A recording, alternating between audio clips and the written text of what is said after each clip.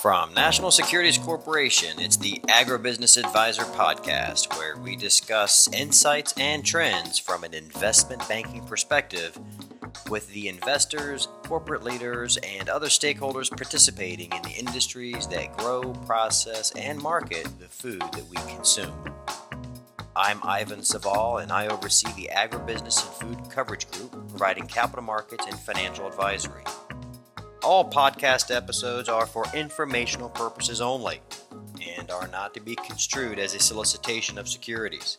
Any thoughts expressed by myself and or our guests are solely our own and are not those of National Securities Corporation.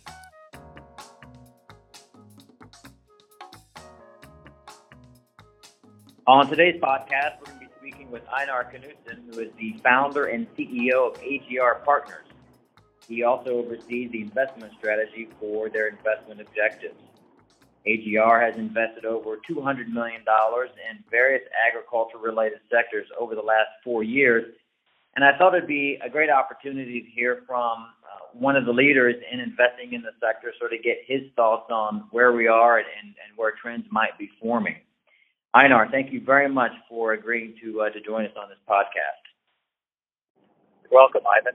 Good to be able to catch up with you. I apologize, I'm on the road here driving into Central California to the World Ag Expo, where there'll be probably seems like 100,000 people there. But anyways, good to catch up with you right now.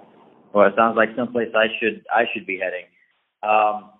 Ejnar, I think a good way to start off this conversation is for the folks listening, just to get a better understanding of your background, how you got into agriculture, and sort of the evolution into AGR Partners. And then I have some questions to get your thoughts on where we are in the sector, where trends might be forming, and just have a general conversation with you over the next 15 to 20 minutes. How's that sound?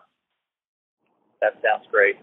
Well, a little background, I've been investing in the food and ag industry for the last 25 years, and I was back in New York with Rabobank for a decade, and we recognized during that period that there was great public and private companies that wanted to access capital and sub-debt, equity and sub-debt, to assist them in their growth plans, and I formed that investment plan about 18 years ago and left 16 years ago to set on this journey. So, and as you mentioned, we've invested $200 million in the last 4 years.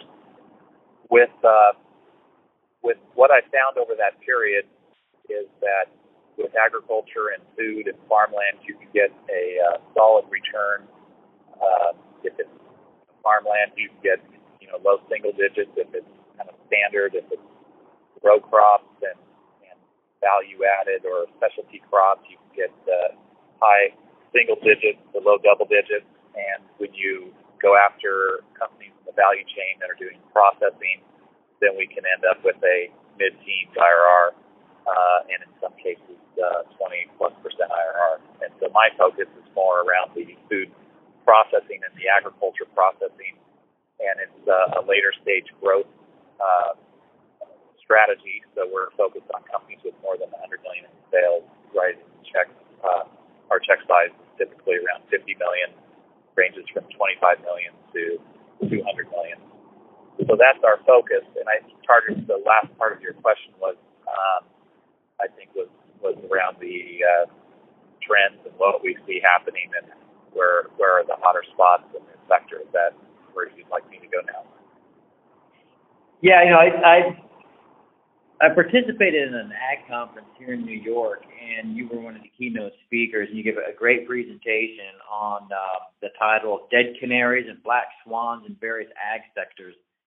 I found that to be really fascinating on some of the topics you touched on. I was wondering if you could briefly just discuss that a little bit and what you meant by sort of dead canaries and black swans, and sort of how that translates into how you sort of navigate the various agricultural sectors. Sure. That's a terminology I've used because it helps just to kind of label what we see on the horizon. And the canary is the canary that's in the coal mine. It's your warning sign. and if you see a few canaries, they usually give you an indication of a potential event that's a major trend shift or a major positive or negative event. That's called a black swan out of some various books that you can read about. But an example of that would have been the global financial crisis with the black swan. The canaries were the events that happened previously, like Lehman Brothers or Bear Stearns credit fund that blew up a year before. So we had plenty of canaries that led up to the black swan, and I'd managed money for someone that made $1.5 billion from the Big Short, and he and I were talking about how we're so bad at valuing and pricing in events that take 3 to 5 years, but we're so good at pricing in shorter-term events like quarterly earnings. And this was a framework I developed to help me keep track of these longer-term trends that are happening. An example, like when the energy bill passed and corn was only 3 or 4% of corn was going into biofuels. Corn did not reprice when the energy bill passed, and you had options that were years out trading at $3.50. Corn eventually went to $8+, but it took several years to go there. So we're really bad as humans to price in events. For example, today a canary would be Trump is elected. It could be a positive canary or a negative canary, but the black swan would be positive or negative, a trade change in tariffs that would drastically change. Some will benefit, some will be hurt from it. So we have to look for, the first canary is Trump's in, and with an agenda to change trade policy. The next canary would be the policy changes. The actual companies or commodities won't reprice based on that event. They'll reprice later. So the black swan is the event that can happen multiple years later. Speaking of the Trump administration, there's been a lot of changes in a short period of time. As someone who manages capital, you're closer to the pulse of agriculture as you actually oversee companies that you own. What's going on in the industry in which you're invested as it relates to their response to the exiting of the Trans-Pacific Partnership Agreement and the sort of impending farm bill that's on the horizon? A lot of unknowns out there as it relates to policy. Do you have any thoughts on that? Sure. I would say right now it's business as usual because people haven't seen enough of what the changes may be, or if there will be changes. The actual backing out of the negotiations on the TPP has not impacted any sectors in the food and ag industry that I'm aware of. But I think we're going to have to wait to see what occurs. But I think the benefit in most cases are, you got to get very specific. I mean, if you're, let's say, if you're in I'm just trying to think, for example, dairy industry, 85% of dairy products plus are domestically consumed. So dairy industry is, not really focused on that. So if you have to get specific, where if you look at some other industry sectors, 2/3 or more of some sectors are exported. So clearly much more sensitive to what will happen. Mm-hmm. The sectors in agribusiness that sort of seems to get a lot of attention lately is the area of farmland. And, I've heard the sort of argument that farmland is sort of an inflation hedge, and it's been witnessing. I've been seeing new capital come to the asset class from various pensions and endowments that have never invested in farmland but are expressing interest to either get in or to learn more. Why do you think these large pools of financial capital are looking to consider this asset class in U.S. farmland? As you know, I focus more on companies, but just even in my own personal portfolio, I think that it's good to have assets that are inflation protected. For some people that's real estate, others it's gold bars. For me personally, it's farmland that I have in my personal portfolio, and I think that institutions have realized that same thing, that farmland is a excellent asset to have in a portfolio that is positioned well for a world that's printing a lot of money. And I would rather own things that the governments can't print. And we have record balance sheets by all these countries printing money. And it's possible that as what has occurred in prior periods where we printed a lot of money in the 30s and in the 70s, we saw over the prior subsequent decade where your purchasing power of your dollar depreciated substantially. Our dollar can only buy 10 cents of what it used to be able to buy historically. Depending upon how far you go back, it's even less. So if you had been in farmland or gold or hard assets, real assets, they were well positioned for defending against the monetary policies that our government and other governments are backing. So if you're a country or a pension with a substantial amount of dollars, I think that many of them would rather have real assets than dollars that are going to be depreciating in their purchasing power. That's an interesting view. Yeah, speaking on your side, on the operating side, I see a lot of smaller, when I say smaller, I'm just deals in sort of the sub 50 million enterprise value. And I sort of see the production side of ag as highly fragmented. I mean, there's a few outliers of super large, super-sized agribusiness enterprises, but then there's a whole universe of highly fragmented operating companies on the production side of agriculture. Do you see any consolidation in any specific sector that's occurring, and if so, where are you sort of seeing that? There is a lot. There's over 10,000 food and ag companies that are in the value chain. Where there's consolidation, obviously we've seen consolidation throughout the value chain, starting from the grocery store industry is now starting to be more consolidated with Walmart and Kroger. And then the next step back from there, you see whichever sector you're talking about, be it dairy processing to citrus to meat companies to your vegetable frozen or canned, those are all consolidating to match up with the consolidation that's occurred on the retail side and the efficiencies gained. So I'd say it's pretty much throughout all the sectors.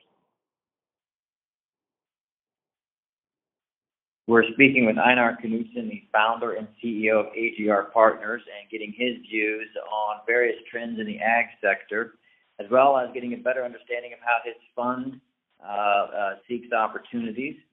Ejnar, as you review investments, and I know you must be reviewing many because the sector seems to be red hot, and as someone who's sitting on capital, you must be having a lot of opportunities come your way. I'm wondering, what are the major risks in your investment considerations that you try to minimize, and how do you go about doing so?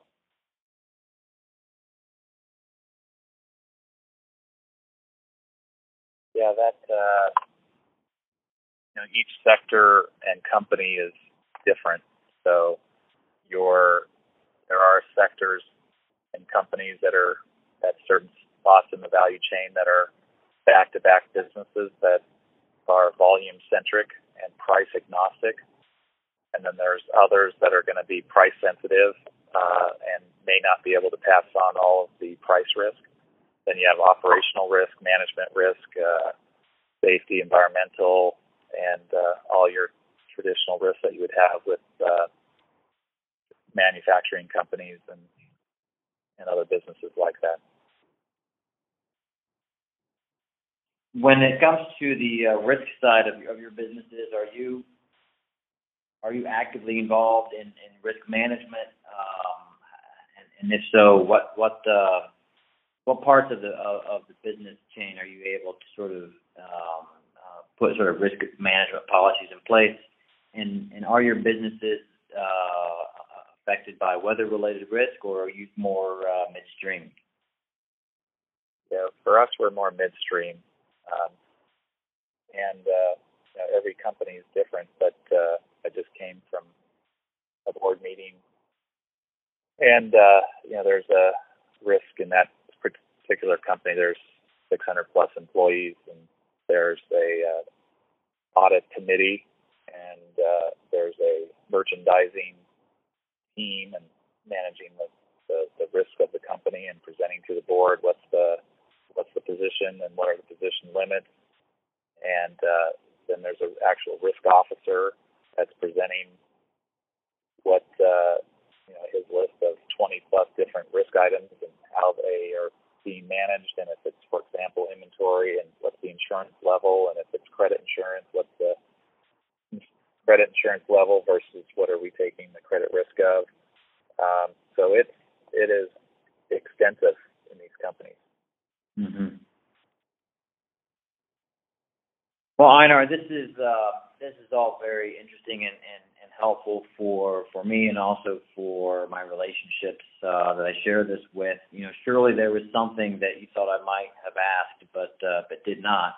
I'm wondering, is there anything that you'd like to mention or bring up while I have you on the call? No, I think a good beginning. I think back on the trends, I think you started the call. We never really talked about trends, but I just think if I go back in my family's history of being in the dairy industry for 100 years, and my sister's still in the dairy industry out in Texas, is that I look at the history of that industry, and they did quite well when it was the middle of the century, and the government was trying to promote more fluid milk consumption because they put vitamin D in milk to deal with rickets, and so that became a superfood. And I think that if you look at areas like salmon as an example, and seafood, that's an example right now. The government wants to double the amount of seafood consumption by the U.S.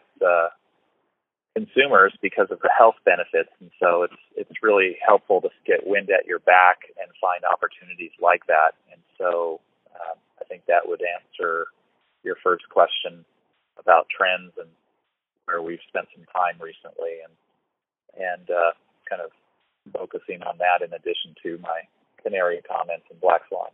So, yeah, that's all I would. I've been having more frequent conversations around aquaculture. So confined shrimp, confined salmon production. Curious to get your take on the conversion of feed to protein. One of the recurring themes I've been hearing in aquaculture is how attractive it is as it relates to the cost of feed to getting to yield. Do you have any view on that? Yeah, I think the feed conversion is quite good on the aquaculture side, and also it's important is to find the sustainable areas to have that produced. And so the industries have sometimes had some issues with environmental sustainability and then just biosecurity sustainability as far as density of animals in an area. So we've chosen ourselves to we've looked at that area and we're open to it, but so far we've found the opportunities on the wild catch side. But I think there are some developed and lower risk areas of aquaculture and some more venture capital areas. So there's kind of a opportunity for everybody in the spectrum of risk, from venture capital to later stage growth within the sector. It's quite large and diverse. But I agree that we see it more and more interest because it's driven by the consumer trends. And I think that's a good area over the next couple decades. Just to wrap up here, before we do so, another trend that I've been seeing sort of equal frequency of conversation is around the entire soil amendment, microbials replacing synthetic chemical for fungicide and pesticide, plant nutrition. Just wondering if you've seen anything in that sector, anything like that's come across your desk, and if you have a view on whether or not we're sort of entering into an inflection point of improved plant nutrition, improved ability to service organic acreage with biopesticides and microbial solutions. There's been 1 billion plus transactions in the area over the last 5 years, dozens of transactions. So I think it's been an area of a lot of interest from the majors and companies in the industry, and then investors from outside. So I would say that the farmer has numerous companies now providing them options, alternatives for the area that you're talking about, as far as soil to more precision ag-oriented delivery of, be it liquid fertilizer or growth-enhancing natural products that will regulate a plant or insects, etc. So I think it's an exciting area. It's one of the reasons why our company relocated to Davis, California, was to be located closer to the university and these types of innovations and thought leadership points that are happening, and to be at the forefront of that. And I think, we've seen $1 billion plus in transactions in that area in the last 5 years, and I think we'll continue to see more of that here on the horizon. It makes me think here, one more comment that I'd like to get from you and your thoughts are, a few years ago, organic production was a debate as to whether or not it was viable or simply a trend. 1% of total acreage in production is organic for organic production. Do you think that's still a debate, or do you think organic is here to stay as an asset class? Yeah, it's here to stay, and it'll continue. I think it might be, I don't know, you said 1%. I don't know what the number is, but I think it's 4+% of the food industry, and I think Europe is 8% plus. So I would expect us to continue on that trend, where you have we really have a food products. Our food choices in the United States are so cheap relative to what most people spend in the world as a percentage of their paycheck on food. The U.S. spends so little on food.